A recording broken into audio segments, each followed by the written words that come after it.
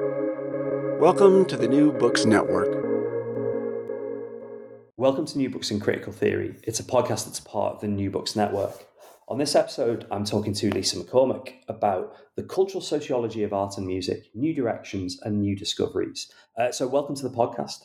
Thank you. It's great to be here. I'm sort of fascinated and also sort of enthused by this book, partially because of what the title says, actually, new directions and new discoveries. And it sort of struck me as a really, sort of significant agenda-setting book in the study of art and music, and actually kind of culture slightly more generally. And I'm interested in what inspired the collection, where I guess kind of your role as editor came from, and why you decided to put together this collection. Sure. Well, this started off as a special issue for the American Journal of Cultural Sociology. I was invited to guest edit an issue on art and music, and I received so much interest and so many great proposals that after putting together this special issue, I invited some of the people who submitted to put together this edited collection with me. And I'm so pleased with how it came about, because I think it really does make a case for greater diversity in the kind of approaches we take to studying artistic objects and artistic endeavors. I mean, that thing of artistic objects, artistic endeavors is really crucial, I think. And the book, I suppose, saying the book is kind of critical of how we do the sociology of art and culture is maybe the wrong framing, but I guess the book says, actually, there are a whole other set of ways we could be thinking about the sociology of art and music and art and culture. And one of those, obviously, is with this framing of cultural sociology. And you talk in the book, and I know some of your other work has been involved in this cultural sociology approach called the Strong Program. And I guess it'd be useful to clear a bit of ground by saying what that is and where this collection relates to that specific approach in cultural sociology. Yes, well, the Strong Program is a particular theoretical commitment. Basically, the differentiation that's being made there to the sociology of culture has to do with whether or not you see culture as relatively autonomous. So a Strong Program approach thinks that you can't avoid meaning. It thinks that culture can be a causal force. It doesn't want to relegate culture to being something that's a dependent variable, something that just is driven by social structure. Instead, it develops different tools and analytical approaches to understand how meaning works and how meaning drives people and shapes the world that we live in. I guess the question that comes from that then is what's the sort of the newness? What are the new directions, new discoveries with regard to applying the Strong Program? Because obviously it's got a very long and very sort of prestigious history as a way of doing sociology. So why were you thinking in terms of new directions and new discoveries? Indeed. Well, in some ways, it was a new approach in 2006 when I co-edited Myth, Meaning, and Performance with Ron Eierman. That's when we were really trying to carve out a new path for a cultural sociology of the arts. This is in many ways the sequel that's marking a new stage in that. It's kind of coming of age and making sure that this approach, this cultural sociology approach, is put into conversation with other perspectives that also attend to meaning, because these are kind of scattered about in the field. So I felt that it was time to bring this together and put them into conversation, because in thinking about what's happened in cultural sociology and sociology of the arts since Myth, Meaning, and Performance came out in 2006, in some ways, a lot has changed, but in a lot of ways, nothing has changed. I feel like there have been so many theoretical developments in cultural sociology, things like the iconic turn, which is extremely relevant to the arts. But cultural sociologists have continued to gravitate towards topics and areas that are non-artistic. They really focus on things like politics and trauma and things like that. Whereas the sociology of the arts has also developed. There's far more about creative industries now than putting sociology of the arts in dialogue with history of art or music sociology, which was the conversation in the 1990s into the turn of the century. And yet, there's still a lot of depending on Bourdieu and Becker. And these are perspectives that were developed in the 20th century to speak to how art was done and made and thought about in the 20th century. And I feel like a lot has moved on. There is more that we can be doing. We have had several calls to bring meaning and the artwork back into sociology of the arts. So why don't we just get on with it already?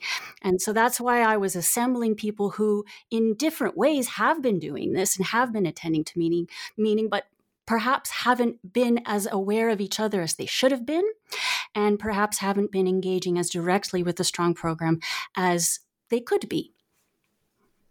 Yeah, and I think that gives a really nice overview of the rationale for what's going on with the chapters. There's a line somewhere in your introduction where you talk about bringing a kind of cultural approach to cultural objects. And I think that summary of, on the one hand, Strong program sociology has been getting involved in, I guess, kind of, non-cultural topics as you outline, or non-art and culture topics. And at the same time, so much of that kind of sociology of culture tells you, things about taste and social position, or patterns of discrimination in the cultural workforce or whatever. And there is this kind of lack of, I guess, kind of sense of, as you describe, meaning.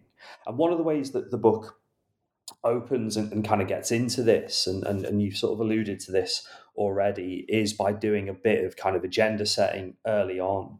And the first three chapters, I was struck by the way that you've got a chapter that tries to develop the idea that, French sociology of art and culture is more than just Bourdieu. You've got a chapter that says, actually, actor network theory, which has been one of the big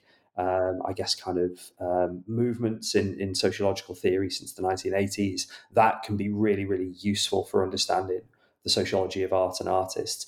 And also we can apply this cultural approach to think about things like art market scandals. So for that first section of the book, what were you trying to get the authors to do, and what were you trying to bring together when you were thinking about setting new agendas? Well, the first chapter that sets these new agendas is more of an overview to try to understand how we got here in the first place. So I was delighted that Natalie Haynick, who is an absolute giant in the field of the sociology of art, could give us her take on how, at least in France, the sociology of art evolved. So she takes us through 3 generations and shows us all kinds of twists and turns and in how this field developed. Also explains to us how the field started in the first place and takes us through these developments, telling English speakers, people who maybe aren't able to read in French, about all kinds of studies and all kinds of debates that we perhaps have not been sensitive to in Anglo sociology. So that chapter was important to me because it shows that for some time now, there has been a call for a more interpretive approach. And in Natalie Haynick's case, it's inspired very much by Norbert Elias, but it's trying to provide the counterpoint to the critical, empirical perspective that Bourdieu pioneered, and to which we're very grateful, because had it not been for him, we wouldn't have a sociology of art in France as we know it. But there has been so much more that she's been trying to develop alongside other scholars in pragmatism, for example, who have found other theoretical resources and other sorts of methods to use to try to understand what motivates people, to not dismiss their beliefs just as illusions, and to explain everything away in terms of social position or domination. So that, I thought, kind of sets things up to say that there's always been more theoretical diversity than we might even have realized. Then in the next chapter, Roberts and Strandvad look at the existing approaches to studying artist residencies. They don't want to dismiss the art world's approach. They don't want to dismiss Bourdieu, and they certainly want to harness everything that actor network theory can do for them, but they also find that it doesn't take them far enough. And this is what I found really exciting about this chapter, is that they found this feature of artistic life. Artist residencies are incredibly numerous. They're all over the place. They are important for artists and artist development in pretty much every artistic discipline, and yet they're very difficult to study. They're very difficult to analyze, and all of the perspectives that we have to hand come up short.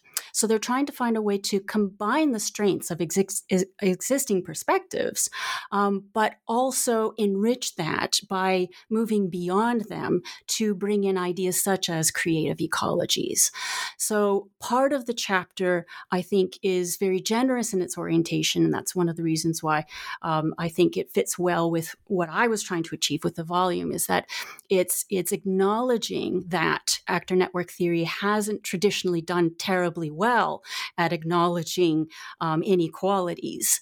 They want to see how it can do better by being combined in very specific ways with a critical sociology. And yet even that isn't quite enough to reach into the creative process, into how objects are created by artists, but also to see how this existence in a purely artistic sphere relates beyond the artistic sphere, to think about things like how a pandemic affects an artist's livelihood as well as creative potential.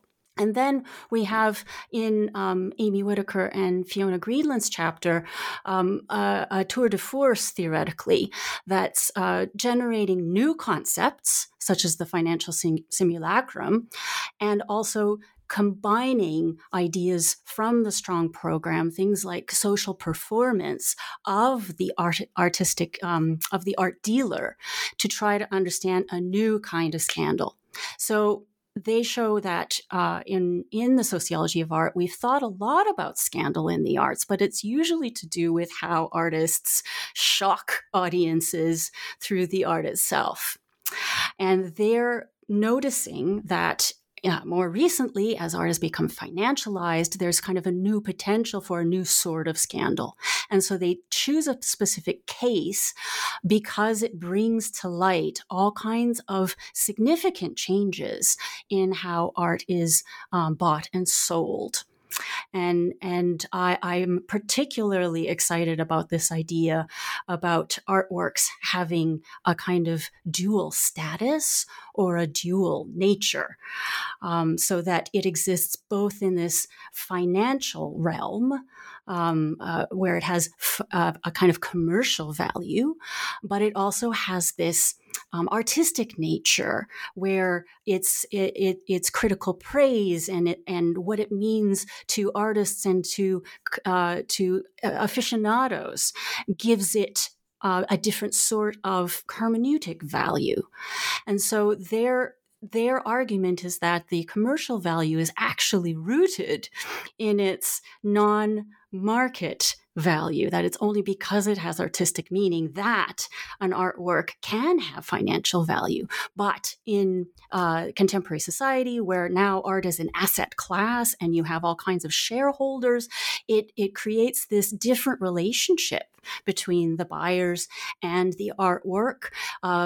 Shareholders don't have to know each other, let alone anything about art, and it creates this kind of new space where you need a dealer who can manage going in between the artistic world and the financial world.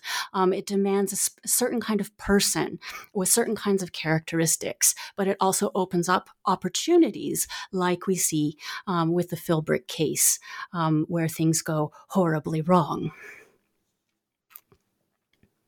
Obviously, meaning is really central in that chapter's analysis, and the second section of the book really opens that out.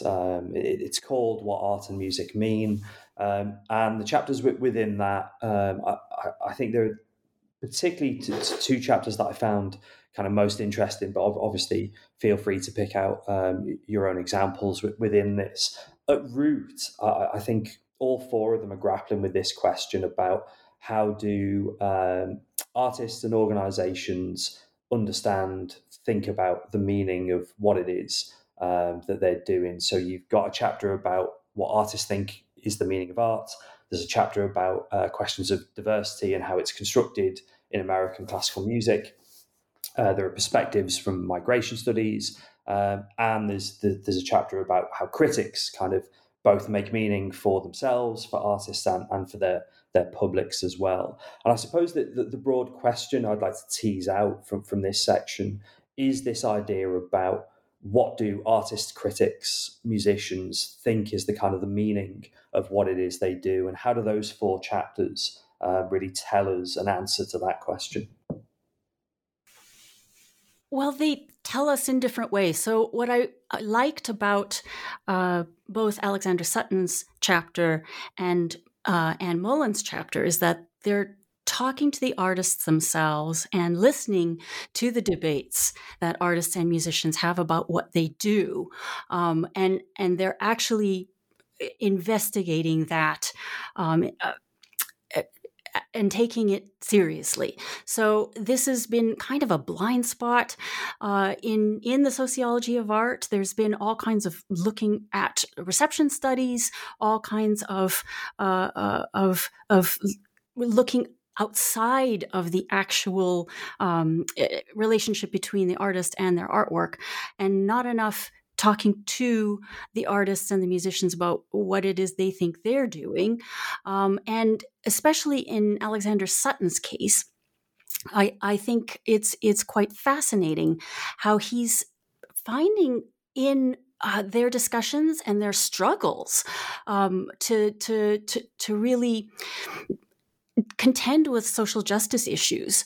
There has been a history in American art music that they're in conversation with, that they are very sensitive to, and so it's not like all of a sudden, out of nowhere, classical music has started to recognize that there are diversity issues.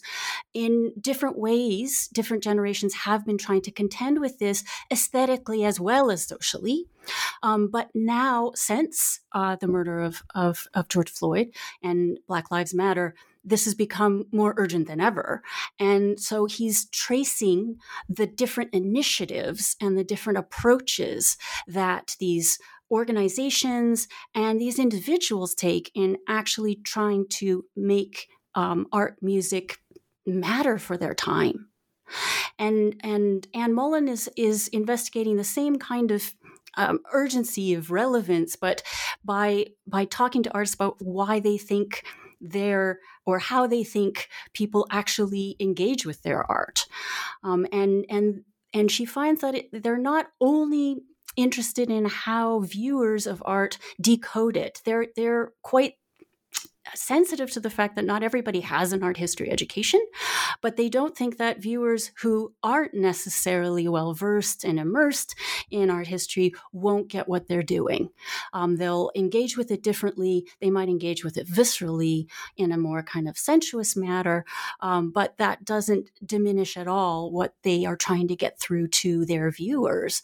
They're also hoping that the art kind of engages with issues that are kind of that emerge through the art itself. So even if the artwork isn't necessarily what the person is responding to, there might be ideas that are triggered, and that maybe even take the person out of their everyday experience. That to artists is an achievement.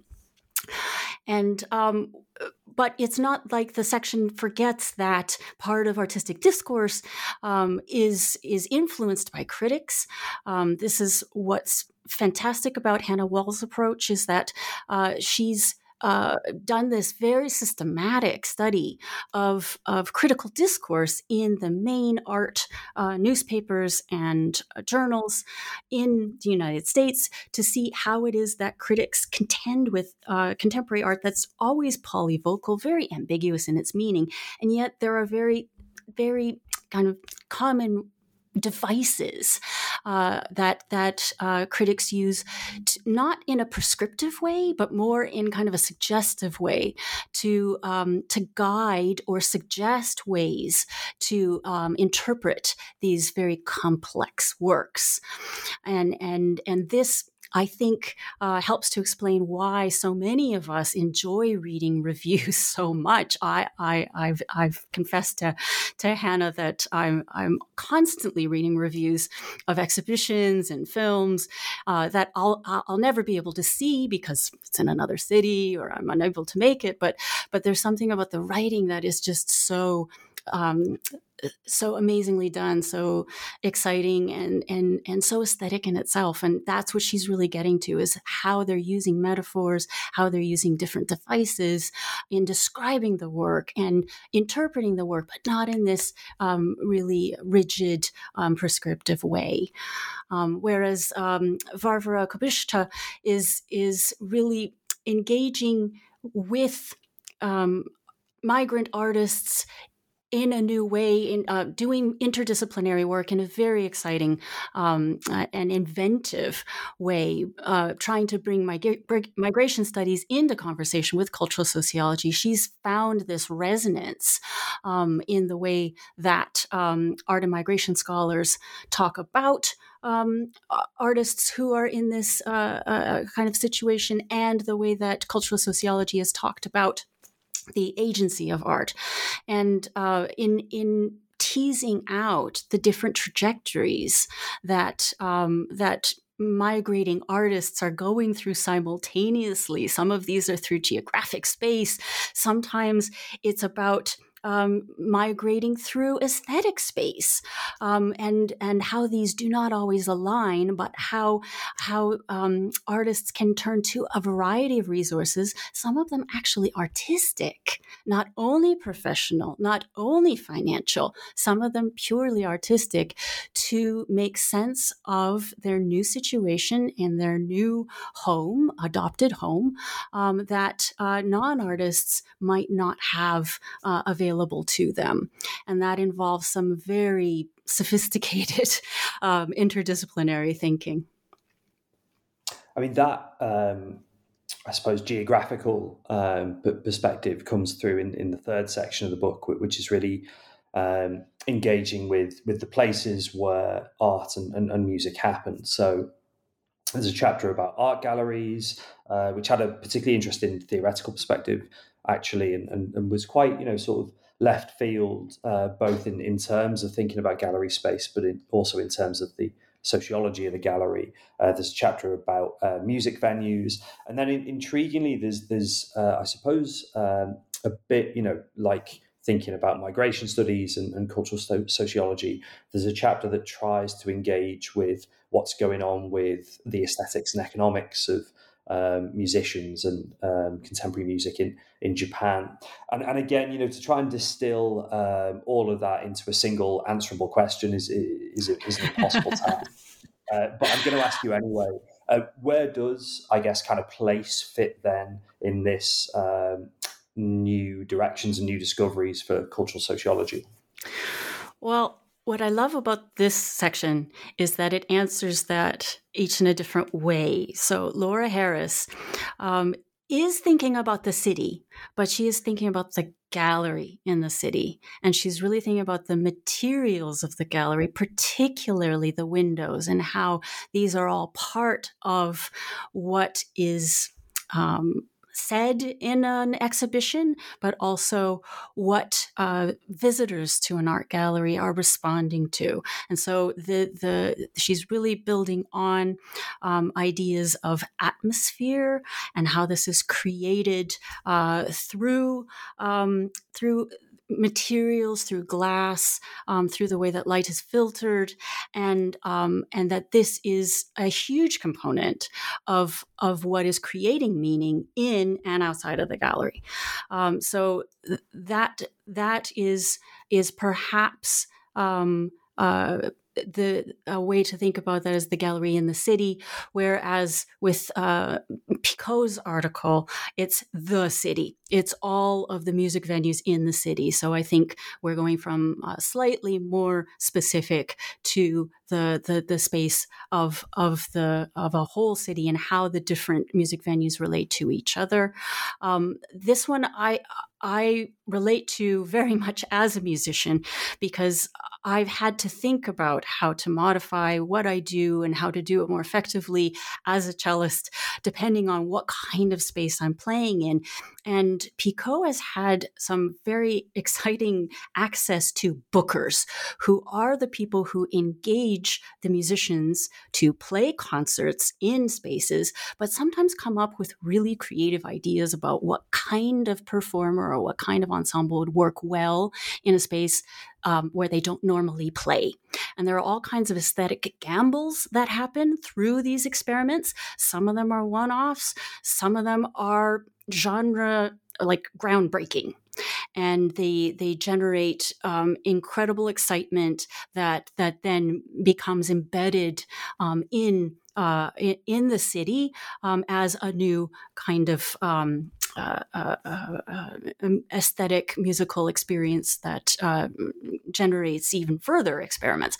So this involves, again, some very sophisticated theoretical acrobatics, thinking of the field, a Bourdieusian field in Paris, but this is combined with a strong program to think about why some concerts worked and other concerts didn't.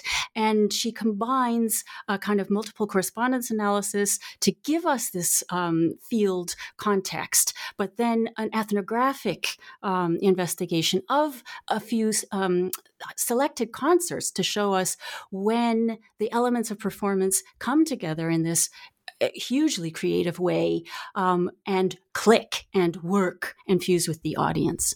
The last chapter is different yet because it's thinking about a space of performance, not a particular place of performance, but a kind of genre of concert, which is the salon.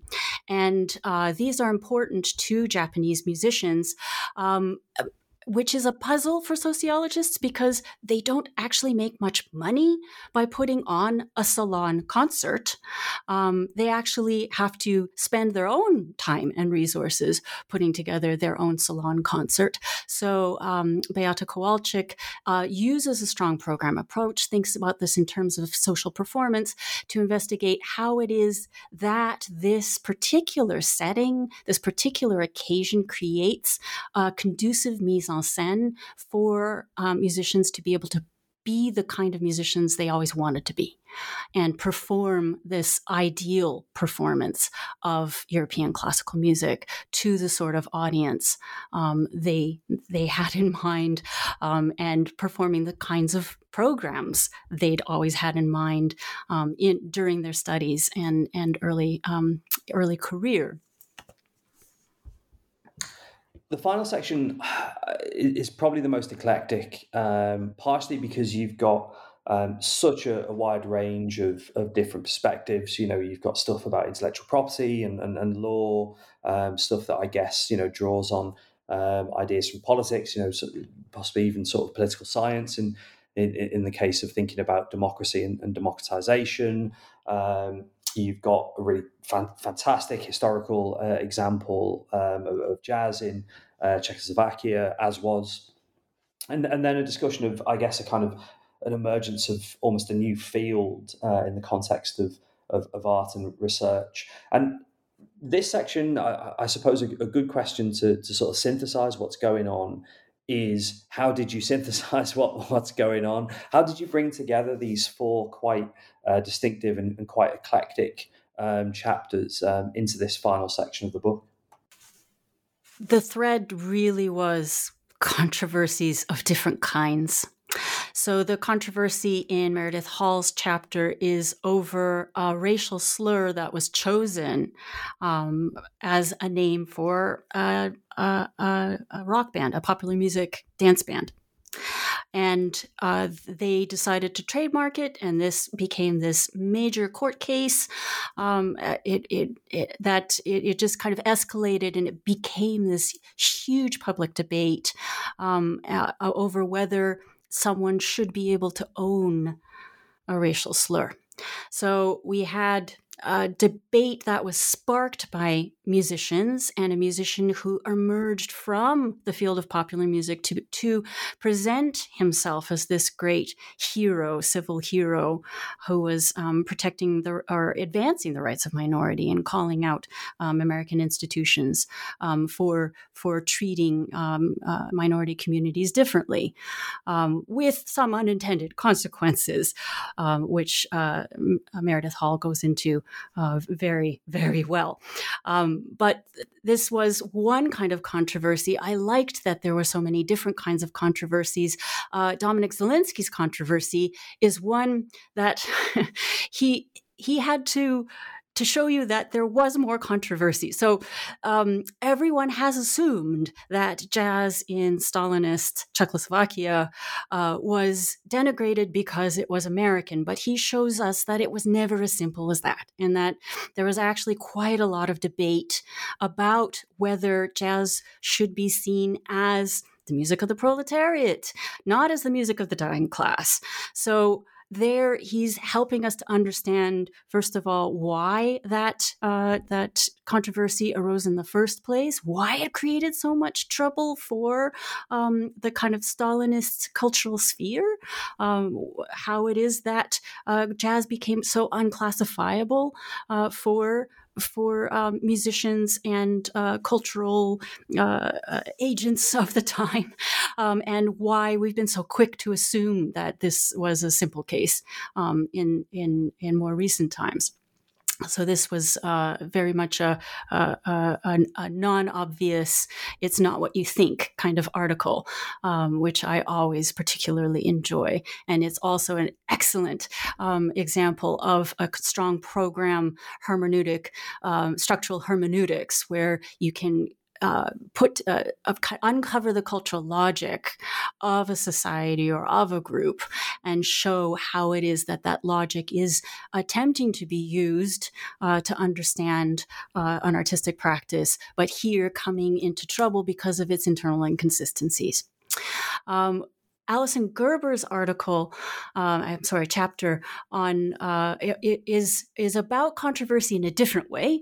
It's about a scandal as well, because it starts off by pointing out a shocking occurrence that happened when a PhD in artistic research was a PhD candidate in artistic research failed their doctoral defense. And this was earth-shattering in Swedish society, because this had never happened before, and it was actually front-page news, and discussed far beyond the art world. Why was this allowed to happen? How could this happen? And it really drew attention to this field of research, which is artistic research, which exists well beyond Sweden. It's a global phenomenon, but here too, there's a kind of difficulty and contestation around the boundaries of it. What exactly is artistic research? Is it art? Is it research? And what do they mean by artistic research? So what Alison Gerber does is come up with different ways to understand how these boundaries are negotiated, because for a lot of people involved in this field, the boundaries aren't important. And so she's curious why they are sometimes important and how those are navigated when they are made to become important. And finally, the closing article, the grand finale by Nancy Weiss Hanrahan, is I think a hugely important intervention for our time, because it's really getting at the question of whether all of these incredible technologies and all of these the digitization of music and art is actually democratizing it, because there is a sort of assumption in a lot of discussions about the digital age and what this makes accessible to people. There is this assumption that that's necessarily better and that's necessarily more democratic. But she is really challenging us to think about whether it is. And she's doing this by revisiting earlier debates about music and democracy so that we can get out of our kind of presentist assumptions. It kind of wakes us up to how this sort of issue was discussed in earlier moments of time, and maybe makes us start asking different questions about the grounds upon which we are debating this, to notice how sometimes this discussion starts to sound an awful lot like libertarianism.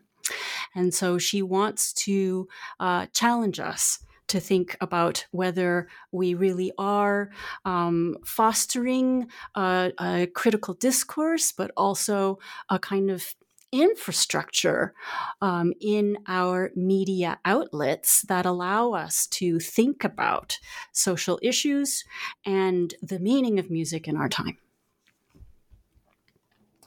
You've given an incredible summary of some of the themes and ideas in the various chapters, and it's really just the sort of starting point. And I really sort of strongly urge people to buy the book, to read the book as a book, as well as engage with the individual chapters. And given the sort of scale of the achievement, it seems sort of a bit of a mean question to finish with by asking, well, what are you going to do next? Because the amount of sort of work to bring this collection together is really clear. But I suppose the book, in offering new directions and new discoveries, has it sort of given you a new research agenda? Are you at a point where you're like, well, actually, I've sort of settled some accounts with a cultural sociology approach and might do something different? Are there, possible new research collaborations that have come from the book for you? What happens next? Well, putting this book together was a total labor of love. I enjoyed it so much, and these authors have just been incredible, rising to the occasion, being so creative and responsive and generous in how they approached the work. So it's really been an amazing journey, as they say.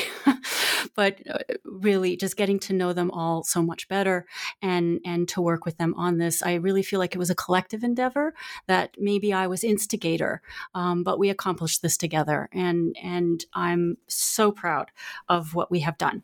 So I really hope people are going to engage with it. And I hope they are stimulated to try out some new ideas and to explore some avenues that they might not have otherwise. There is such a range of topics and also geographic places and issues that we're engaging with, but I never pretended for 1 second that this was a comprehensive handbook. I know there are a lot of parts of the field that we were not engaging with. I think there are some potential links to emerging areas in sociology of the arts, and I certainly look forward to exploring that and seeing that explored in the field. In terms of what I'm doing next, I'm certainly continuing to explore how a cultural sociology of music can be done. I'm personally am working on exploring the iconicity of musical instruments, to think about how musical instruments become iconic objects. I'm drawing on some of the ideas from the edited collection for this, especially Fiona Greenland and Amy Whitaker's idea of this dual nature of the artwork. In fact, we could say that musical instruments have a triple nature. They have this commercial aspect, especially fine musical instruments, especially fine musical stringed instruments. They're worth hundreds of thousands, sometimes millions of dollars. So there's that, but they are also works of art themselves. They are aesthetically pleasing, beautifully put together, but they're also heritage objects, which is why they wind up in museums, which is why they're preserved and people are concerned about their long-term preservation. So that's one avenue I am researching, how these objects come to have such discursive depth. Pardon me. So that's one avenue, and I'm exploring, but I'm also considering a new issue in contemporary musical life, which is the Russian invasion of Ukraine and how this has affected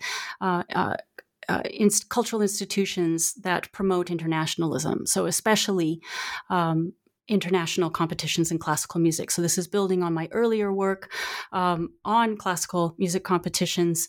A lot has changed since my book came out in 2015. There's a lot more to do with digitalization of classical music competitions, of music competitions generally, and the pandemic has definitely accelerated these changes and raised a lot of questions about how that should be done. But the Russian invasion of Ukraine is another sort of challenge and earthquake-like change, which is making these institutions think about their commitment to civility and whether that involves condemnation of Russia or whether that involves the banning of Russian and Belarusian competitors. So I'll be comparing how different cultural institutions have responded to this in both in music but also in sport. So specifically, I'll be comparing the response of the World Federation of International Music Competitions to the International Olympic Committee, because they had at the initially completely opposite reactions to what was happening, but gradually the International Olympic Committee has been moving closer to what the World Federation of International Music Competitions has done, which is to say that Russian individuals should not be discriminated against, and it's the regime that should be challenged.